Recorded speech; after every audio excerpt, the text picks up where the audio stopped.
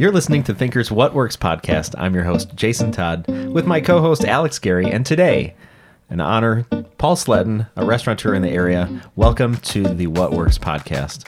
Thanks for having me. So, Paul, the restaurant business, I've heard it's a really tough business to be in. How did you get started in this? I, like a lot of people, dishwasher. Started as a dishwasher in Rockton, where I grew up at the Rockton Inn.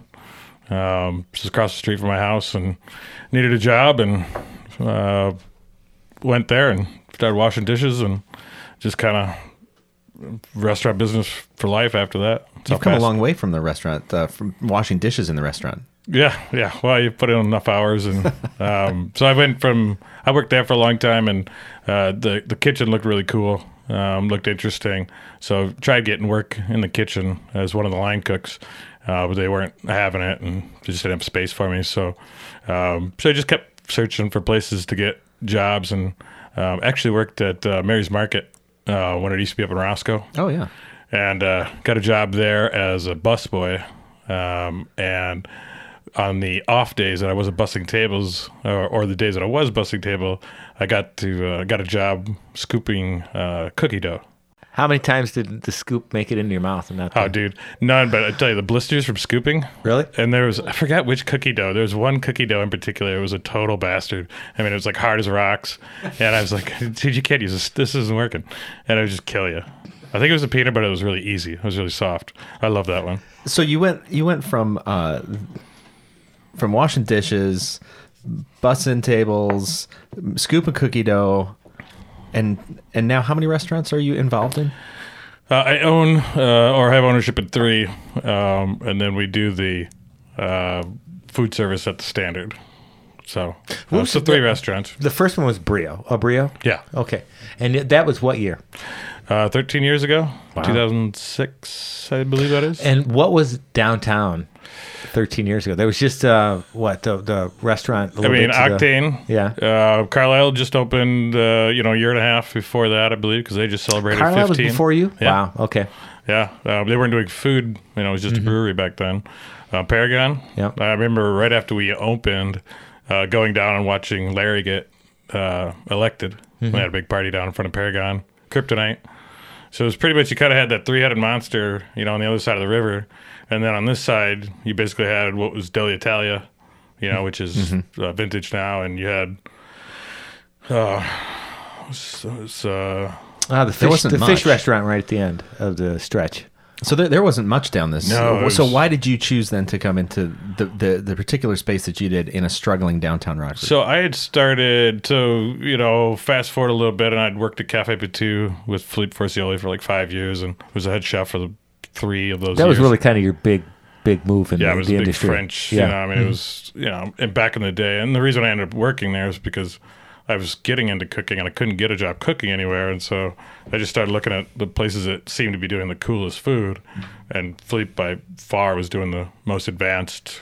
You could go there and get ostrich, and you could get, pate and things all made in house. And it was like nobody else was doing stuff like that. And And so after leaving there, I was like, do I go to Chicago, or where do I go? And there really wasn't anywhere. So I just started catering out of my house. It was dinner parties by Paul. So I did that for 3 years. And then I started booking like these really big parties, 300-person law firm parties. And I was like doing it out of my Honda Civic, and renting the women's club for space, and hiring friends for the weekend. And it was crazy. It was just, and so finally I was like, all right, I should search for a location. And it was right when Bacchus was stopping their food service, like their main dining room food service, and they were just going to bar only and snacks. And I had actually approached Chandler and said, hey, I heard you build out restaurants. I was looking at spaces, and so I had a meeting with him about just building out a space. I was actually looking at the space that Art Deli's in. Okay. So that was, 14 years ago. Big space, centrally located in downtown Rockford. Yep, and it had an elevator on the alley. It was like a lot of things really cool about it. I don't know why I went. Just downtown was cool. Yeah, it's always been cool, and even though it was even though Even when it was dead, it was cool. yeah, It's got a different vibe than kind of the outskirts of the area. Yeah, I mean, I remember going to Cafe Esperanto, and like you just felt cool. We've had through them there. here. We had the Doc Doc and Jerry. Jerry, Yeah. Yeah, back in the day. Like if you went to Esperanto, like you were just on a different level. Like you felt like you knew something and nobody else knew about, which back then was cool. And now, we would never be where we are today if nobody else knew about us. Well, you still kind of have that sort of vibe going on. You're kind of a cool downtown space. Tell my wife that, please. Yeah, right. Well, Just kidding. those who know us best. Yeah. But you do. You've got this cool downtown space, and I don't remember who I was talking to recently, and they said, "Where should I go get drinks?" Well, you got to go to Social. Yeah. And they're like, "Social? I've never heard of this." And no, it's got an interesting vibe, and I described it to them. But it has a different character and a different feel. Sure. And so does Brio and Taco Betty's and Standard. So you walk us through this process. How do you create one of these concepts? Or Because first was Brio, Yeah. right? And then Yeah, Social. the first restaurant. Right, Real. and both of those, if you go on TripAdvisor, are ranked in the top 5 or top 10. I don't know. It bounces around a bit, but Yeah. both those I restaurants have stopped always been. watching them. They were emotionally charging. yeah, you can't listen Yeah. to your But critics. you know, So many Social social and Brio pages. have a little bit of a different, atmosphere. But you have a unique style. You kind of know when you're involved in the restaurant, but you take a particular bent and a style to the restaurant. You know when you're walking into Yeah. this restaurant. So walk us through that process. What goes through your brain? It's really extremely simple. It's just what we want, what I want to do. Like if there's a void, if there's something that isn't there, then I want to make it so I can go to it. It's totally selfish. Like like Brio. When I had moved into the space just to rent the kitchen so I could cater out of it before I opened the restaurant. Okay. So it was really odd in the beginning because there was the Bacchus line cook who was in half of the kitchen and I was in the other half cranking out parties for 200 out the back door, and he's serving bar snacks to the front half, and that's my cooler, that's his cooler. It was really bizarre. Yeah. And it was New Year's Eve that year. I think this is 2000. Technically, I think it's 2005. Okay. And I asked the owners, I asked Chandler and Michelle, I'm like, hey, can I do a special dinner in your dining room since you're not using it? And they're like, yeah, sure, cool. And so basically I put on a dinner, like a 5-course tasting type dinner, and then all the bar receipts went to them because I didn't have a liquor license. And Yeah. I took the food receipts, and it was a fun event. We had a nice turnout. And then the following week, I obviously had leftover product. And so I asked them, hey, could I do a little sample menu of small plates and things that I'm doing? And they were totally cool with it. So we literally had, if you walked in at that one snapshot in time, there's 1 week there where you could go in and get a Bacchus menu and a Brio menu, which was, I don't even know if I had a name back. Yeah, I think it was Brio back then. Okay. And yeah, it was. And then, so I had like 5 dishes and they were just small plates. And the idea was to get reaction from people of what they thought of my food. And I had leftovers. Right. So I wasn't doing entrees. And so I didn't really intend to open a small plate restaurant. But then It after just that happened. first week, and the reception was really awesome. Yeah. And the food was really great. And it was like, they were like little entrees because they weren't, back then an appetizer was fried onion rings or something like that. And these are like composed dishes. And so then that became, we sat down and they said, how'd you like to buy the restaurant? I said, sure.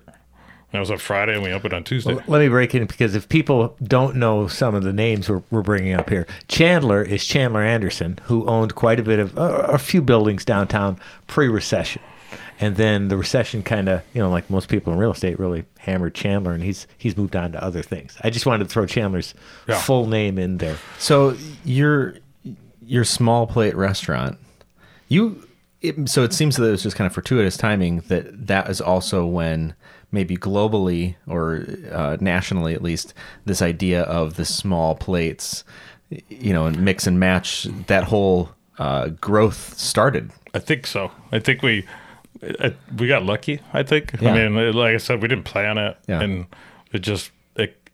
we started doing that just as a fun way for us to focus on food. And we really wanted people to be able to eat more. And that's the thing with the traditional, salad entree kind of format is you commit to an entree. You're not eating anything else because you can't. So Right. our idea was like, all right, let's do 3 small entrees so that you can, because that's how I like to eat. Yeah. And no, there wasn't a place like that for me. You know, it was like if you went to a place that had small plates, it was, you know, again, it was onion rings, it was that kind of, you know, appetizer, nachos. I've never heard it phrased that way. You commit to an entree, and I think, and that is what goes through people's minds. Like, what do I want to consume the next, you know, hour and a half of my time with? This big steak commitment. and potatoes and the, you know, beans or whatever. Or I could have these tiny little things that not Don't say tiny, but they're not I've that been tiny. working Right? 13 years to get over that. They're not tiny, but you get these smaller plates that you get to enjoy a sampling of multiple things and even share it among friends. Yeah, which is then the concept behind social. No. So social. So in between Brio and Social, I opened Crew. So Crew was a sandwich. Remember that sandwich shop and a wine shop. Yeah. So that was in the space where Social is. It was, I think it was a Mod Design. It was a furniture store for like a very blimp.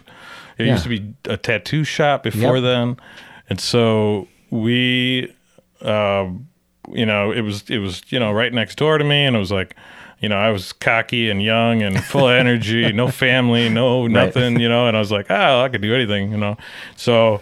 You know, I talked to the building owners. I'm like, you know, can I rent that space? And like, sure. And with my bar manager at the time, Damian Hunter, you know, I was like, all right, you're gonna run the wine program, and we're gonna open a lunch and sandwich shop. And so we ran it, you know, for a few years. I think 2.5, 3 years, and then ultimately, you know, shut her down. And then I kind of had this space, and I had this lease, and so. My wife, we just got married, Karen. We just started talking about things that we loved in other places. And so 3 of the places that came up to us were Violet Hour in Chicago. It's a just craft cocktail bar that's real schwanky, really cool drinks, pushing limits on ingredients. At least it was, you know, 8 years ago. Right. Publican in Chicago, Paul Kahn's restaurant, family style seating, and what's the all of a sudden I just forgot the name, Upside Down Schwa in Chicago, which is like this restaurant run by a maniac who smokes weed and drinks bourbon in the open kitchen. There's 12 seats. It's got a Michelin star. It's a BYOB. You're either listening to like loud Slayer or metal music or gangster rap, and you can't even barely talk to each other, but the food is freaking on point. Yeah. So we kind of was like, all right, let's do all 3 of these. Yeah. And we loved the idea of like having our chefs come out, you know, and present the food. So the idea was. We ate there last week, me and my daughter, and got the whole spiel of where everything comes from. Yeah. It's part of the experience. Yeah, because it's a small place. And so we wanted to do all these things that, you know, we thought, kind of like when we opened Brio, like, we haven't seen this, so let's just do it and see if it works. And we'll see what happens. And it, you know, so we have 4 tables, and it's all community style seating, and sit with people, and that's why we call it social.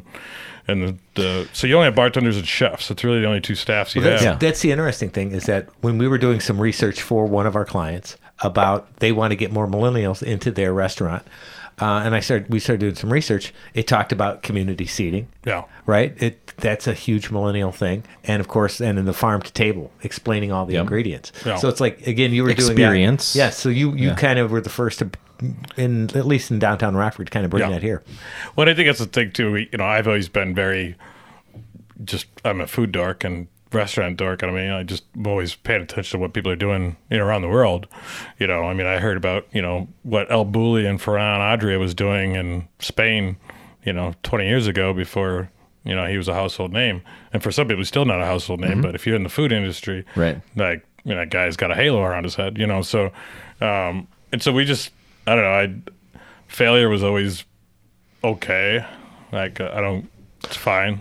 Yeah, let's talk about that because so you abandoned Crew. Yeah. And then, Paul, you opened up PK Diner over at Heartland. Yeah. Which was loved. Oh, if I'm not, wasn't your best customer? You were there. Yeah, we were there. And then after a year, you shut it down. Yeah. Why did you abandon that concept?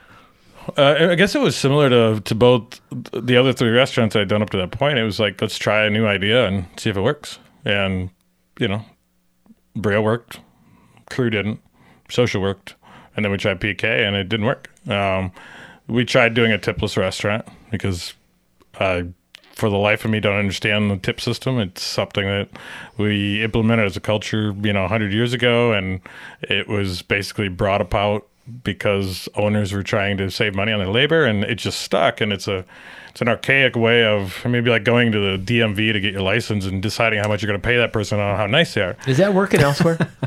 Yeah. Danny Myers. I spent hours on social media trying to explain people that no, the restaurant is not overpriced. That's all you pay.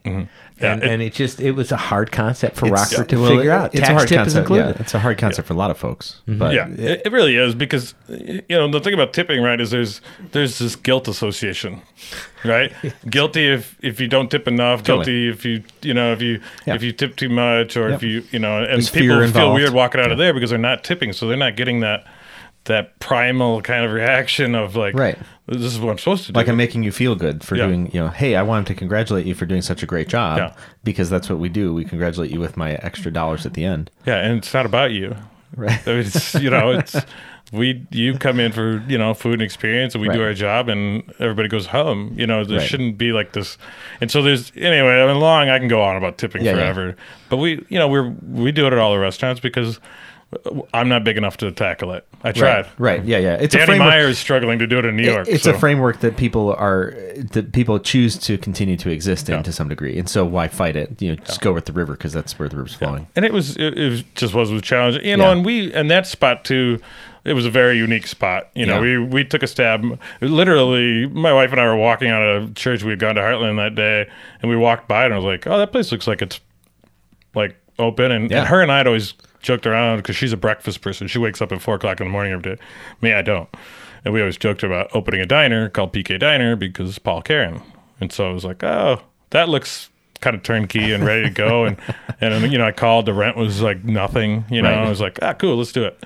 Let's just try something new. Yeah. And we tried it. And on our 365th day, and my staff knew 2 weeks ahead of time, but Sure. we just went through in the towel, and it just didn't work. We would have had to totally reconcept.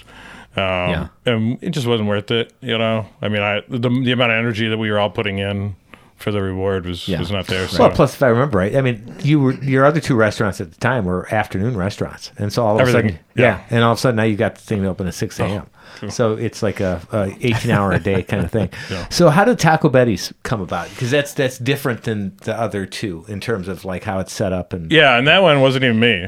So the idea was brought to me by Brent and John, who are partners in the business, along with a few other people, and they came to me, probably 2 years, almost 3 years ago now, with an idea of doing something, in that space and doing a taco joint, and would I be interested in running it and.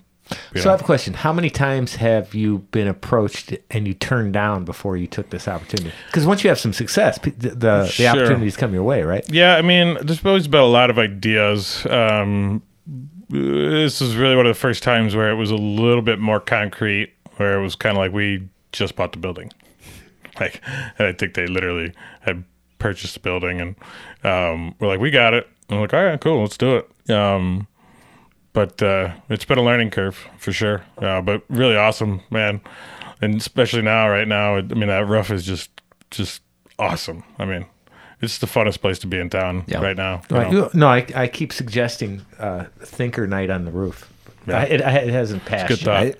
Well, truthfully, it's the first I've heard of it, so you should. Well, We can go You after, should we push can it. go Because after your this. gatekeeper Jacqueline keeps shooting me down. I don't know. In case she's listening. So yeah, it's been the first place where I haven't had, where it hasn't been 100% my ownership, which has been there's been both positives and negatives about it, but There's more give or take, give and take necessary when you.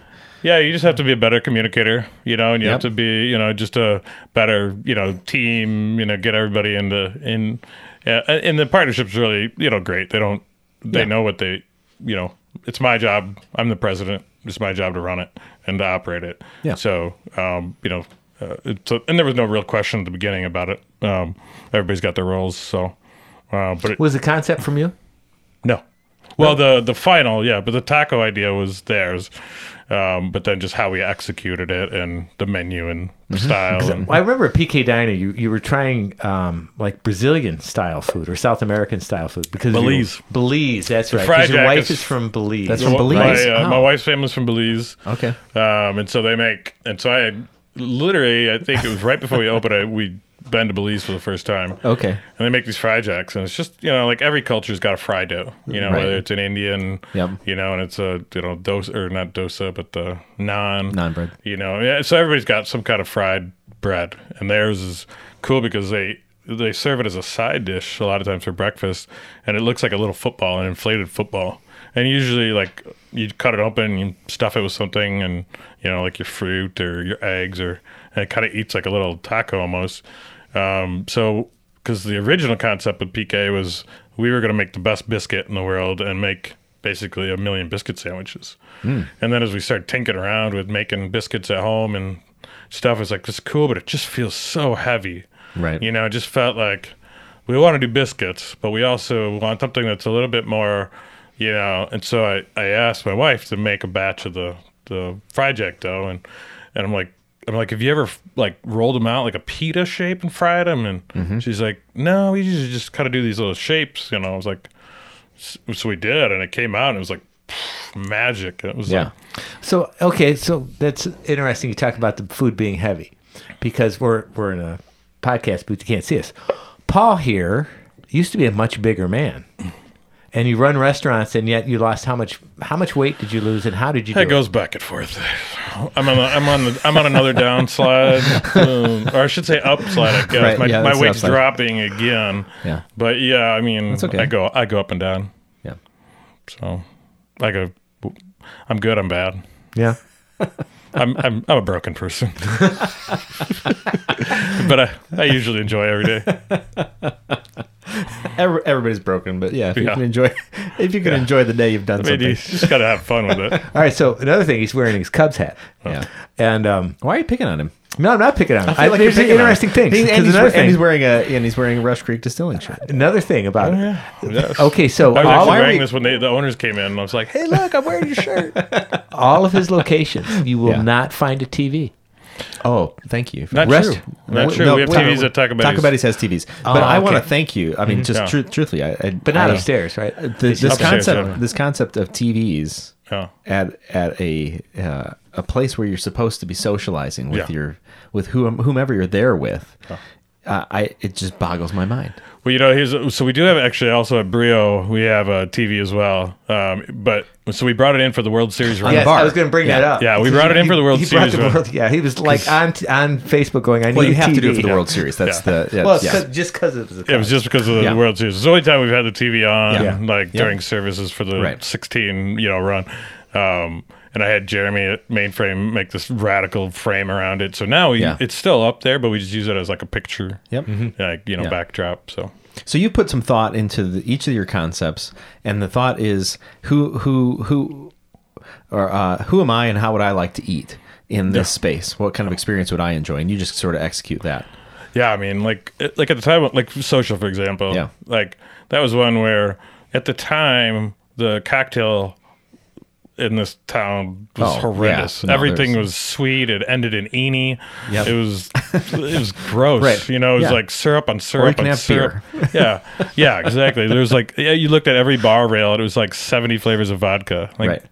And so we were like, if we want raspberry flavor in our vodka, let's put a frickin' raspberry in it. How Right. hard has this got to be, people? Yeah. And so we did it. And I remember when we were opening, we did a lock-in the weekend before we opened, and we just brought in all the product. We brought in all our bartenders, and we literally for 2 days, man, just made drinks and drink them. And it was a great weekend. Man, how do I get onto this? Yeah. So That sounds like a blast. It wasn't bad. Next time you need a weekend bus boy. Yeah. Man, I Well, would. the best part is one of the drinks that we made. It was like, we need something else for it. And it was an orange flavored drink, and by divine intervention, Yeah. a guy walks by the front door selling cotton candy. What? Never before and never after have I ever seen I've anybody never seen walking anybody. down Come the on. street selling cotton candy. So we literally ran out there. We bought this cotton candy, and we put a big fluff of cotton candy on top of this cocktail. We're like, Yeah. this is awesome. Yeah, totally. Never saw that guy again. So for like the first 3 weeks we were open, we had this drink that was supposed to have cotton candy, Which is an on it. interesting concept. I mean, you can't hardly drink through the cotton candy, Yeah. but the sugar dissolves pretty But quickly. it was the only sweet element, and that was Yeah. the thing. Right. As it melted in the drink, Yeah. it became a little bit sweeter, and so Yep. it was kind of fun. But that place was like, we opened with a $10 cocktail list. It was flat rate. Yep. Because we wanted the flexibility and the creative ability to make the drinks that we wanted to, regardless of the product cost. Mm-hmm. And so saying, here it is, this is 2010, everybody's struggling. It wasn't about that. It was like, we just wanted flexibility to not have to nickel and dime. And it gave us this weird freedom to worry about the drink and not so much about the cost. Well, there's something about if you want a cheap drink, you'd probably just stay home yeah. and make it yourself. Yeah. Well, there's a lot of places. I mean, I can name a dozen places where you can go and you get a $3 Captain of Coke or whatever, and those are great. You need them. I just got my membership card. What is this? To the Navy Marine Club in Peoria, where my brother lives, and you get $1 cocktail. It's cool. It's got its place in the world. But we wanted to be, the idea was we wanted to take the chef out of the kitchen and put it behind the bar. Yeah. And we wanted to be able to have that flexibility to not be like, here's a $7, and we needed to get past the $2, like the 2 number mark. Mm-hmm. Because, everything at that point, it was, 9, Right. 8, 9. You couldn't push that threshold because, Yep. so we just blew it open. I remember my bar manager at the time, he's like, dude, no. He's like, make it 9. She's like, and make it 8. We were like going back and forth. I'm like, we just gotta make it 10. Like if we want to use, Luxardo in this, and we want to use, whatever the products were, Sure. I'm blanking right now.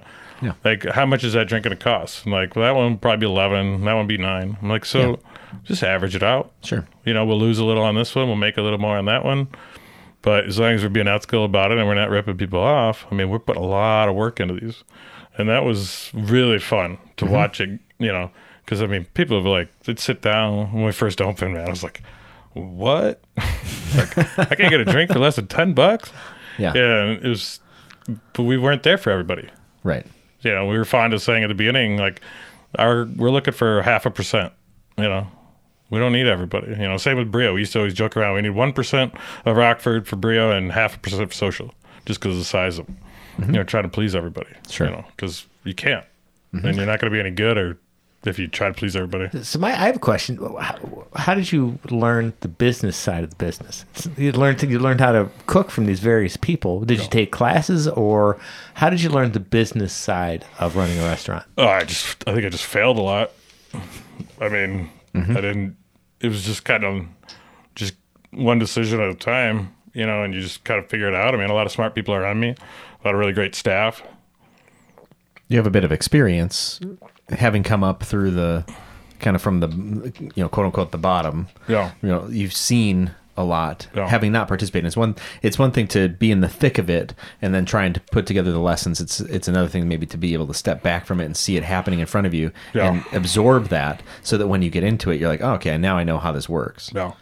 Yeah, but I mean, and so much of it was just literally just learning as you go. Yeah. I mean, obviously, and I look back, I was actually sorting through, kind of scrapping some old files in my computer just last night. And I was looking up some old catering menus that we used to have from 2007. And I was like, wow, that was kind of cool. Like, maybe we should do that again. Like, so I think it's just always kind of an evolution. Like, You've been around long enough to be retro? Is that what you're saying? Yeah, I think so. Well, but you look at things you did and you're like, this is stupid. Let's change it. Yeah. And you change it. And then 10 years later, you're like, well, there was good things about that. And we just didn't execute it the right way. And so it's kind of cool to watch, our company and our staff, because, when we started, I was the head chef and the catering director and I was 7 roles. Yeah. Now for some reason I'm 14, but I only do technically 1. But it's like, we just go and learn things. We get really good at things, and then for some reason, if we get really good at one thing, then we start failing on another. And so it's just a constant plugging the Swiss cheese holes, and you make some strides, and Yeah. What do you have planned, kind of on the horizon for yourself or for your businesses? Nothing. Yeah. We just opened Airbnb above Brio. Really? Okay. Yeah. So that's been actually 10 years ago. Between think it was between Brio and Crew. We opened Jackson's Urban Retreat. Yeah, you've heard about that. Absolutely. Yeah. So we opened that as an Airbnb before there was Airbnb. Before there's Airbnb. Yeah. So it was our one little rent the space and then come down and drink for the night. And yeah, I mean, eat. we had contracts. We actually were registered as a, hotel with the city, and it was a 1-bedroom exclusive, loft. And so we did it for a few years, and it was pretty cool. We had a lot of people that really liked it, but it was very challenging. We had to do all the cleaning, and we had to do the contract work and insurances and stuff to do that for one. Yeah, room. yeah. So it was just. And then the building needed some repair. We had to put a new roof on it, so we just kind of shut her down for a while. Yeah. And then just kind of watching Airbnb blow up around us. Talking with Sandy Cohen across the street. She's got 2 that are selling like hotcakes, and just really getting a lot of advice from her. She's like, yeah, man, it's great. The market's there, and so we dumped a bunch of money into it this year and remodeled it and updated everything, put smart everything on it, doorknobs and thermostats, and just made it current and tech, savvy, so that it's convenient for business travel and people that are hanging out. So we just opened that April 26th, and it's been occupied every day since we opened. Wow. And so that's been kind of my little fun thing for the last couple months, a few months getting that going. But I don't know. I never really think too far ahead. And you've got a lot of things going on, so just kind of sticking with what you've got and becoming an expert in, and like you talk about, you become very good at some things, and then some things drop, and so then you shift your focus and you kind of ebb and flow. Yeah, and I'm just, I guess I'm just opportunistic. Like if it seems like fun, or, because I don't, like I said, I didn't plan any of them, honestly. I mean, it's just, but if you think you could do it, and it's fun if you like it. If you want to go there and eat, or you want to be a part of it, then it's worth a try. So if you're going to New York and just going to go to 16 restaurants, and you don't think you're just going to rip off one of the ideas, bring it back to Rockford, and start something else? I might. Okay. I think I want to do a food truck though, because I want to be able to jam. I'd still have a job. You'd have the whole gamut at that point, except maybe at breakfast, unless you're going to do the food truck's going to happen someday. Okay. Just because it's just, I mean, for nothing else, our catering business could use it anyways. Yeah. So, but again, it's one of those, like, whenever the time is right, the truck that's perfect shows up on, a list somewhere, or somebody's like, hey, I got this truck I'm not using anymore. So you're going to wait for kind of all those signs and circumstances to align. Yeah. And then you're going to go, and it's fun. Yeah. And it resonates in my heart and soul. I'm going to do it. Yeah. I mean, I've got a stack of ideas and pinned all over my board at home. Yeah. I've got a burger restaurant that I've had on my board for 7 years. I've got one I want to throw by you. All right. After the podcast, though, because I'm going to hold here's it tightly to my chest. It's actually super cool. Yeah. I kind of think Rockford is developing a nice little cachet of restaurants. Oh, right? Totally. Let's just say, when you're not eating at a Paul Sletton restaurant, where do you go eat in Rockford? Dude, I love a lot of places around town. I mean, there's, I end up at Shogun a lot of times just for some rolls and, some guilty pleasure food. I love a Rockford roll. Well, I think I'll always love a Rockford roll. I put just enough mayonnaise on it. The Rockford roll is delicious. I know. I was joking with them. They should have the McChesney Park roll. Yeah. I like that. I'm gonna let that go. Woodfire's got the best pizza. Actually, in our area between Deli Italia and Woodfire, you got best of both worlds pizza. And there's so much good pizza in town. It's kind of hard to go wrong. I mean, there's so many places that kill it. I love going to Octane, getting just something casual, something cool. Pat's always doing cool things down there. We had Dan Minnick for a podcast, and it was really talking about leading from behind. He's like, I just let those guys, I let the talent be the talent. Yeah. And people will go in a restaurant and not know, and he's sitting there and nobody knows he's the owner. Yeah. He gave my kid his first haircut. Got a great picture. That's awesome. Well, Paul, it's really a pleasure talking with you. I know that our listeners have been excited to hear what you've been up to and how you got there and what you found works and what doesn't work. So thanks for being on our podcast. Yeah, thanks for having me. It was fun.